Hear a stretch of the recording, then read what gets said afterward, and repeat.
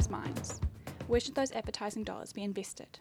Should they go to a platform like TV that reaches a mass audience, or should it go to a niche audience through one of digital's ever-growing number of doors to a specific demographic? What about investing in an experiential activation? While it might seem like a platform that reaches a smaller number of people, NZME's General Manager of Content Marketing and Experiential, Cassie Roma, says it has the potential to reach big audiences while still creating meaningful connections. In today's episode, we chat to Roma about the misconceptions about experiential marketing, where New Zealand marketers could improve, and what they're getting right.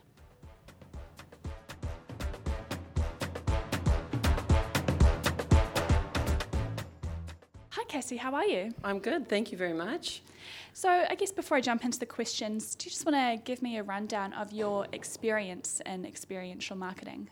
Sure. I mean, although experiential is pretty much kind of a newcomer to the market these days, it's kind of where all marketing started, right? Just getting out and talking to people and making sure that brands were telling their stories, sampling their products, etc. So for the last 10 years, I've worked mostly in digital and social media in New Zealand, and mostly client side as well. Mm-hmm. But from an experiential perspective, I've been more of somebody who's grown as it's matured. So from take my last job, for example, at Air New Zealand, we did a lot of experiential, but it was always just kind of part and parcel to how we told the story, which is why here at NZME, it's been really excited to work alongside heaps and heaps of brands that are doing the same. So my actual experience in it is that it's always kind of just been a part of what we've done. Now it's just got a traditional name to it. So you've seen it now from client side and from the perspective of a media company. Is there any differences in how each one approaches experiential marketing? I don't think so. I think because what we're doing at NZME, specifically since I've been here, is we take exactly what the client is looking for and really delve into their objectives and their brand story and their kind of persona and their aura, which is what we did when we sat within the brands themselves. So we look at each different brief or brand objective and kind of answer the question creatively the same way we would were we sitting in there. So we quite often like to take off our quote-unquote marketing hat here and put on our normal human hat and approach it from the ways, how would somebody experiencing this feel about the brand? We like to call it the happy tickle or that dopamine rush about brand, so that kind of brand resonance, and that's what we're trying to drive when we're approaching any experiential project. Cool. So compared to other forms of more traditional marketing that certainly have a mass reach like TV, experiential campaigns might not reach as many people. So why would a company invest in experiential? Right. So I think that's kind of a misnomer, and maybe one of those misunderstandings out in the market was that just because an experiential activation or a campaign might not touch 2 million people, it might instead touch 20, that it doesn't reach those 2 million. So I think experiential in its most beautiful form is to create brand resonance and consideration and to drive, whether it's a sampling of a product or something else. But the whole point about that, and my thing that I love about it from a storyteller's perspective, is that you're creating content off the back of it. We know that when people go to an experiential activation, 50% of them, so 1 in 2 people, are going to be creating video content off the back of that and then sharing that out. And that's part of it that you cannot buy. But what you can buy afterwards, once somebody cuts a good story or creates a piece of content that the brand really likes, is you can amplify and distribute that depending on who your target market is. So you can reach the main audiences. You can reach a quote-unquote TV-size audience by only kind of touching 20 people. So are you seeing brands do anything themselves to push the activation out, or is it a case of seeing what people that visited it and participated in it created? I think both, and it's really neat to watch it in the New Zealand marketplace because it is kind of this really highly engaged kind of consumer that we're dealing with, and it's interesting to see how brands kind of go forward with that. And we've moved away, which I love, from going, let's make this go viral, because that used to be my death buzzword. And I go, ooh, you can't really make something go viral. But what brands are doing really, really well is integrating the strength of people sharing and UGC, and a lot of the time getting, really smartly aligning influencers or talent alongside it, so that people are already watching, and then will want to take part or want to watch or want to share organically. And off the back of that, the real smart brands, from a storytelling perspective again, are then putting some money behind the amplification and distribution just to kind of turn the engine and then let it start running on its own. Other than what you've touched on, what other benefits do you see to experiential campaigns? So some of the other benefits that I see to the experiential campaigns are not only the one-on-one time that you just cannot literally buy in a programmatic buy, are that the brand is getting out there and actually showing that they care about their customers and that they're doing something that's usually highly targeted to an area and to a certain type of person. And it's almost like giving back. It's, the entertainment or education, inspiration, all of those pieces, people are able to do in a very, very finite, personal way. And that shows a lot of the time that brands care and they're investing back into their customers and then again can share it more widely from a content distribution point of view. Cool. And again, you've already touched on the misconception that experiential campaigns might not reach as many people. Are there any other misconceptions that you see out there? I think a lot of the time there's just confusion around what experiential is. I know even internally here at NZME, we had some big discussions around what's the difference between a radio engagement and activation brand piece versus experiential. And a lot of the time, the experiential piece is quite white label, and it's quite the brand is the center point, and the person who is interacting with the brand is the center point, and then we become the helper and the distribution channel instead of interacting and acting in partnership of brands. So I think a lot of the time it's just explaining to people too that it doesn't have to be expensive. So when we go out to market, people go, we don't need a 40-foot container and 15 people out activating and all of these things, and we don't have $50,000. And we go, well, actually, if you just back it right back up and look at some of the really cool international examples, there are some people rolling out with some clever, almost commonsensical ways of selling a product or doing some PR around a product that cost virtually nothing, but give back the brand a huge return in virality and content promotion. So you just mentioned there international examples. Do you have any of your maybe top picks of international examples that you've seen? Sure. If we start more, I guess, recently, my favorite one so far this year has been Hulu, and their kind of their press push out to South by Southwest for their new show, A Handmaid's Tale.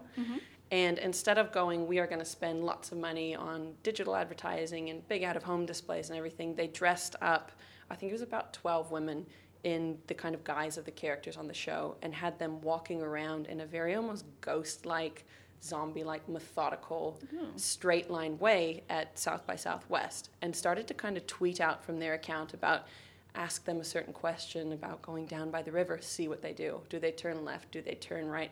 And it was just strategically placing these almost creepy-looking figures within the South by Southwest environment that caused the absolute biggest, coolest kind of social media uproar I thought of South by Southwest this year. And I imagine the spend behind what Hulu did was very, very small in comparison to, say, a Coke Zero, who on the other side of the coin did an amazing job with their drinkable ads last year and across experiential. So they partnered with Shazam and to drive more, I think it was to drive more men to trial Coke Zero in the States. They had drinkable ads across TV, radio, out of home, experiential, in event, and that would have cost the moon, but it was amazing as well. So I think you can put, there's a dichotomy between the two in cost, but in the experience itself, what they did is they put the person who was experiencing it first, which made it really successful. So now coming back to local, have you seen any great examples here?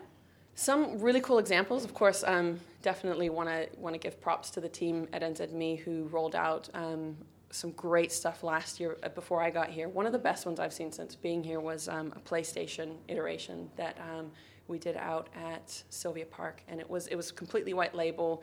There was a 40-foot container, a 20-foot container, I think, completely skinned around PlayStation, and the point was that we wanted to drive uptake of the new kind of VR goggles for the new PlayStation games. And over the course of, I think it was 2 or 3 days, 350 people came through, and at 7 minutes a pop, one-on-one engagement, we sold out the local shops of the VR headsets and had over 40 hours of brand time one-on-one with people who were their customers then, and then we're able to help kind of tell those stories a lot wider. So that was really cool. Again, back to Air New Zealand, because it's one of my most recent memories. We used to do lots of really neat, fun activations and experiential pieces. Last year, one of the best ones that I thought we did that was quite clever was a bus to Hawaii. Did you see that one? Yes, where we convinced people to get on a bus that was unbranded and said we were taking them to Hawaii, and they ended up in a place that was labeled Hawaii and Mount Eden, obviously with a twist. And again, getting those people on and sharing their stories wider kind of allowed the brand to talk more widely about product offerings. But again, back to the happy tickle and dopamine rush, created a lot of that as well for the brand. So I've just seen a lot of positives that people are doing, but are there some things that marketers should be careful or aware of when going to create an experiential campaign? Sure. I think first and foremost, and this is what I tell my team here as well and everybody else, and I know it's probably preaching to the choir, but it's be commonsensical.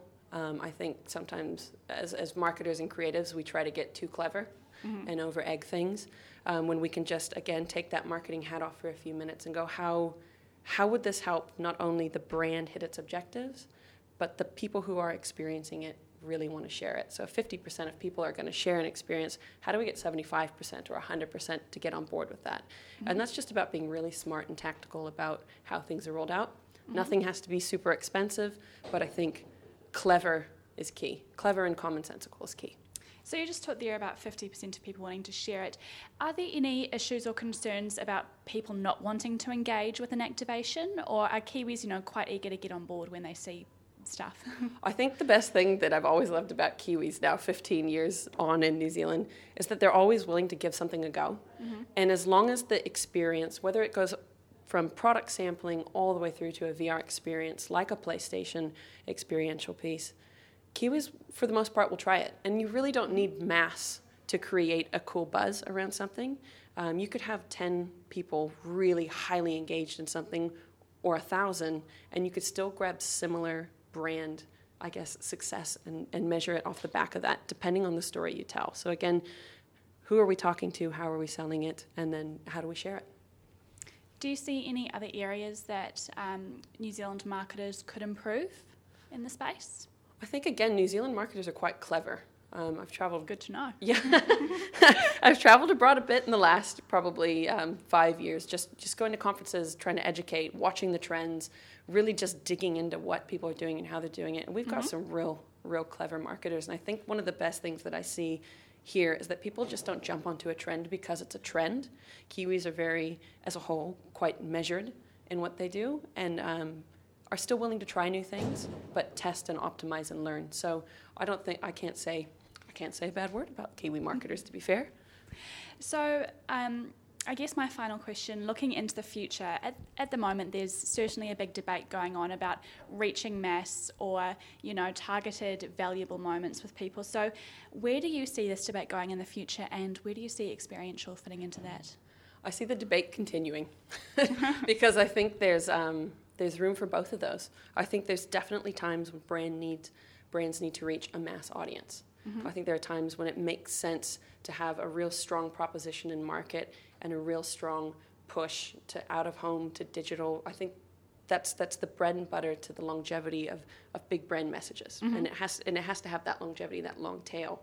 But on the same side as that goes, there also has to be hyper-targeting on the other end. So, we need a sweet fix and we also need a long burn, and I don't think that will ever change. And I think experiential fits into that the same way that tactical digital marketing fits into it, in the same way that branded content and telling stories alongside, say, perhaps a media owner goes as well. It's all part and parcel to dependent on where the brand is, what their objectives are for a specific campaign or quarter, and then rolling with it there. But I think the debate will live on, and it's a good, healthy one to have. Awesome. Is there anything else that you'd like to add? No, thank you for having me. I really enjoy it. And if you guys haven't tried experiential marketing, come in and have a chat, or just give it a go. Again, it doesn't have to be big and bad and bold and expensive. It can be clever and concentrated and still give you a lot of return, to whether you're a big brand or a small SME. Cool, thanks. Great to have you, Cassie.